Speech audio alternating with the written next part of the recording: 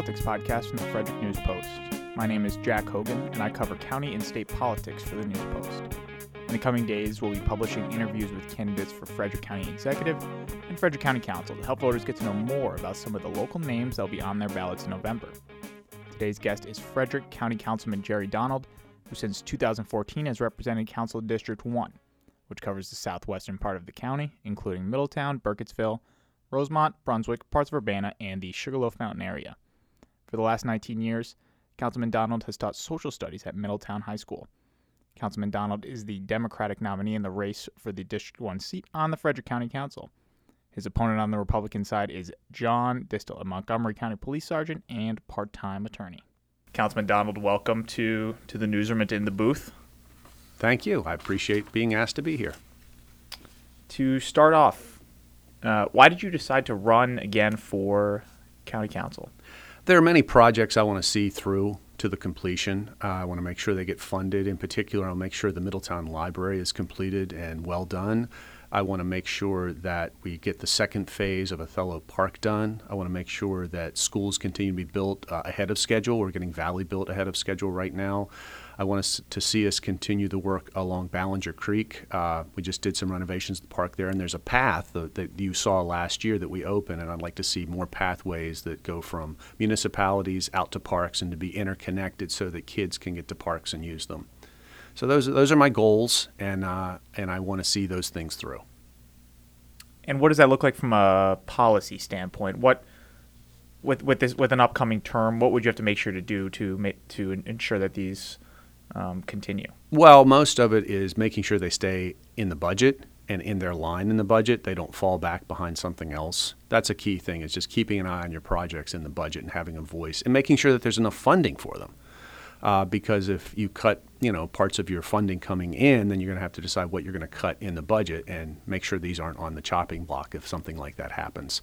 And then also in terms of public policy, making sure that we make good land use decisions in Frederick County. We've really worked hard to control growth through agricultural preservation. I'd like to see that program continue. Right now, we're about 10 years ahead of schedule with that. So that's something else I'd like to see continue on in the next term. Is there anything the county should be doing differently to preserve more agricultural land and stay on track, or is it just a continuation of things that have been done already? What we did was actually increase the revenue for that program, and I want to see that stay on track.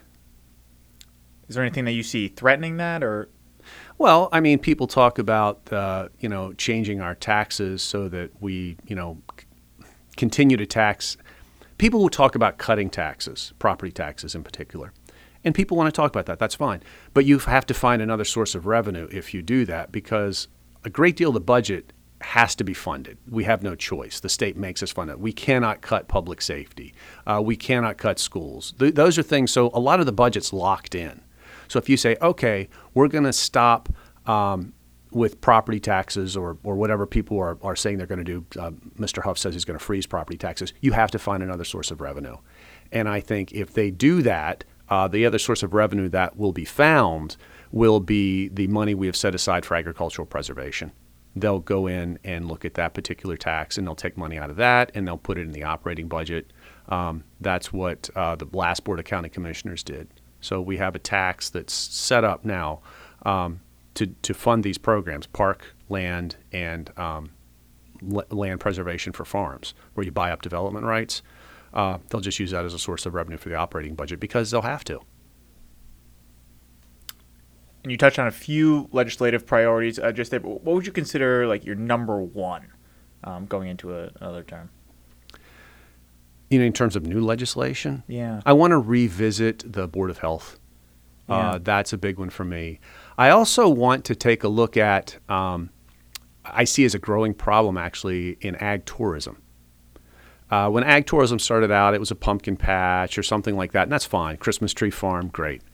But we now have a couple of operations in Frederick County where basically it's less of a farm and more of a farm-based theme park.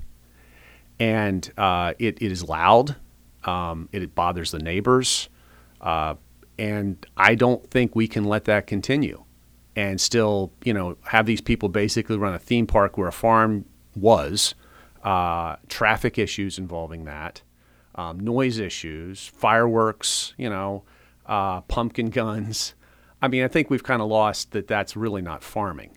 And I want to take a look at that issue because that's an important issue to me because I have complaints coming from constituents now about one of these operations. And I think if we don't do that, it will spin out of control. And it's not a farmer who lives on the farm and, has an operation there and that kind of thing. What you're seeing is people come in from outside the county, buy a farm, put one of these, I think that it is the correct term, an agricultural-based theme park there. They don't have to live with the noise. Or they set up some wedding venue. They don't have to live with all the song, all the music and stuff like that at night. It's all the neighbors who do. And I think we really need to take a look at that in our next term. Is there a specific location you're thinking of? I know you mentioned somewhere in your district. Near Middletown. Okay. All right. And you also touched on a proposal that you had brought up this past session to restructure the county's Board of Health. Can you talk to us about that? Well, the latest, we went through several versions of this to try to work out something everybody could live with. What I want to do at this point, I think, is add about half a dozen people from the science community. Because right now what you have is one medical doctor and 8 politicians trying to make Board of Health decisions. And we're all doing the best we can. But really, I think if we had a variety of people from the sciences, we would still make the decisions. They wouldn't be voting members. But they could say, well, I think you should do this and not that. It would broaden our perspective to make health-based decisions. I mean, everybody's thinking about COVID-19 now, but we're gonna have other things to deal with in the future. And I think just having one MD and 8 elected officials is not probably a good way to make public policy on health. And how do you think the new structure that you're proposing could have helped the Board of Health in the past few years with the COVID-19 pandemic going on? I know it's tough to look retroactively, but I mean, just to give an example of what this new Board of Health could enable the county to do. They may have encouraged us to be more proactive with some things. We're still dealing with this, so I don't know if it's the best thing to deal with, but there are lots of other issues the Board of Health could deal with: a water situation, an outbreak of animal disease. So I want to put a vet on it. Because veterinary science is very important when the Board of Health would have to make a decision about maybe quarantining animals or something like that if something broke out. There's all sorts of things that you could get into. And I think having more people on it than just one medical doctor would make the Board of Health a little better prepared to handle things in the future. So this is your third run for council. Yes.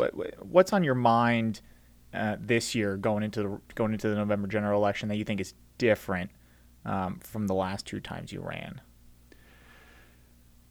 People have changed somewhat. With the whole thing we went through with COVID and with the election in 2020, there's certainly, I feel like there are different attitudes out there. It seems like people's political views have calcified, is the best way to put it. People seem far more party-oriented than they used to be. And it was a growing trend, really, since about 1980.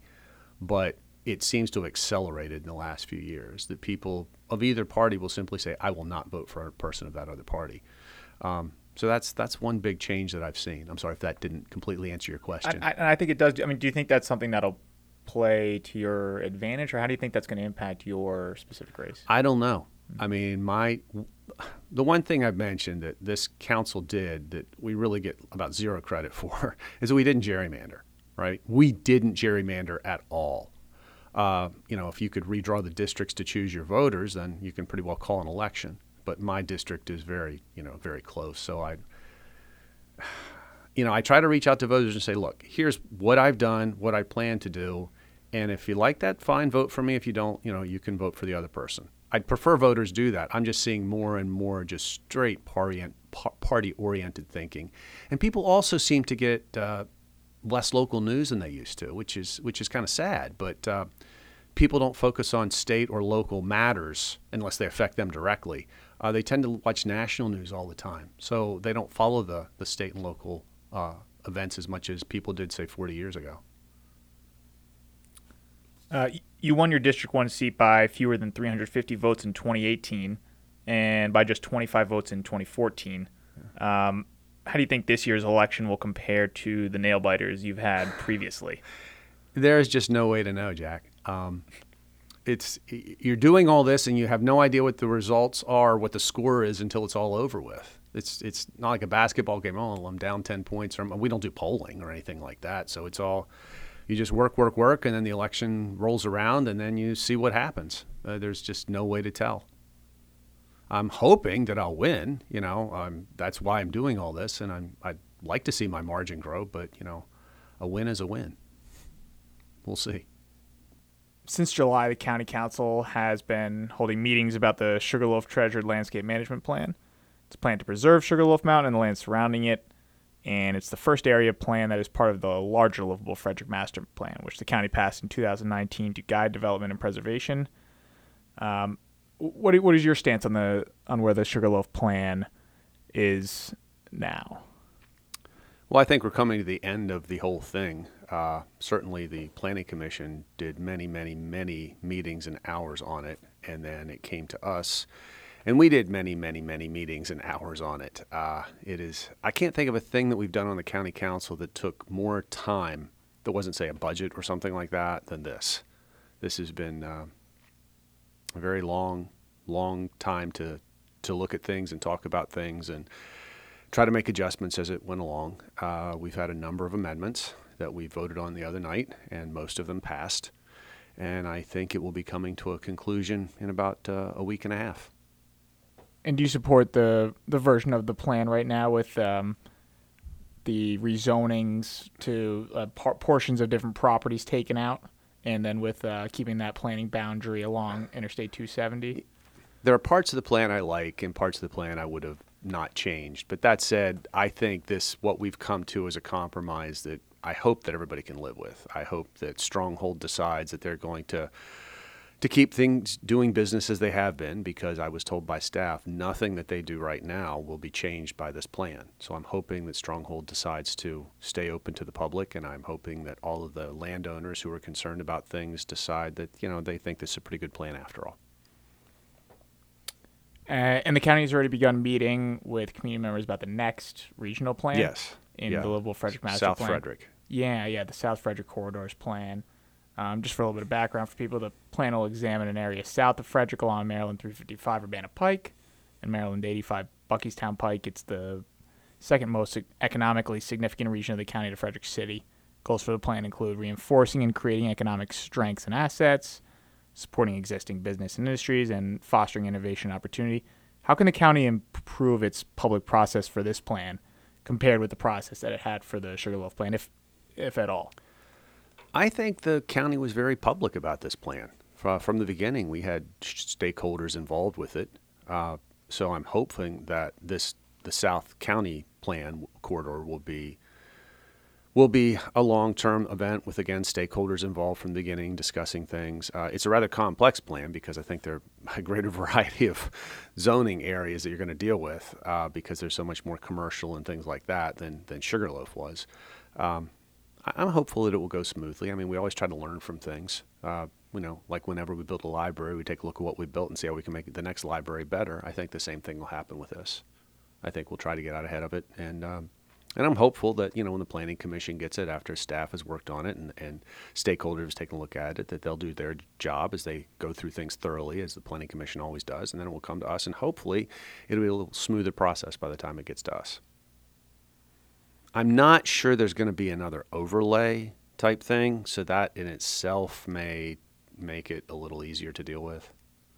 I mean, I don't know. I'll have to see what they come up with, but I don't know that that's in the cards. Mm-hmm.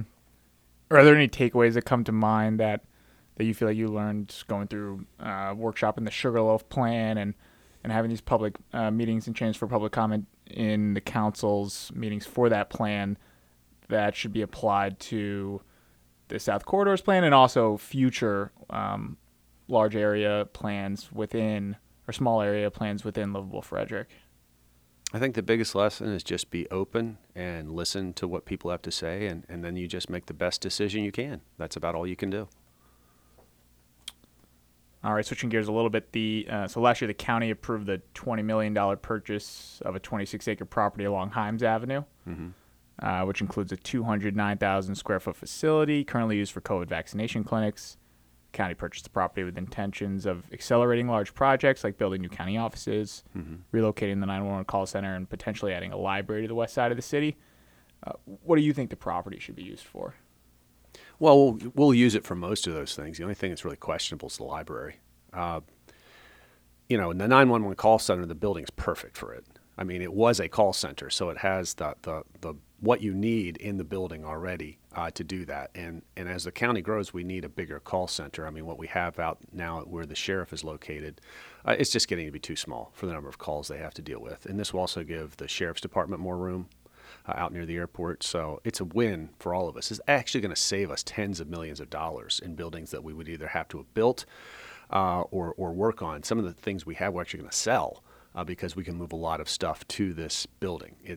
It's great as far as the county goes in terms of dollars being spent and dollars being saved. The big question is the library. We were pretty excited that we could get a library in there many years earlier than we had expected to, but we also have to listen to the community. So we'll see what the next administration brings. And if the community wants it someplace else, I guess we'll have to really consider that, because we don't want to put something where nobody wants it. I mean, libraries for the community. I'm not too sure about the order of things. I mean, originally, the next library was not going to go on the west side. The next library, I think, was going to go out in the Newmarket area because they don't have anything at all out there. And then the west side of Frederick was up next in the line. So I'm not sure if that will be redone or not, but it may go back to building a library first in the Newmarket area and then on the west side someplace. If it doesn't end up at Himes Avenue, yes, saying? Yeah. Yes. The reason it just jumped ahead in the line was because because we had the opportunity. Suddenly you have a very large building that you can use for many purposes. A library of 15,000 square foot library would be great right there. And you still have, hundreds of thousands of square feet to do everything else with. You've already got the parking lot built. You can put all sorts of nice amenities inside. But that said, if that isn't where the public wants it, then that's fine. Yeah, I know long-term goal that you've mentioned is expanding the county's rail and trail and roads network. So that's something that connects parks and other outdoor spaces in the county. I mean, what would that look like?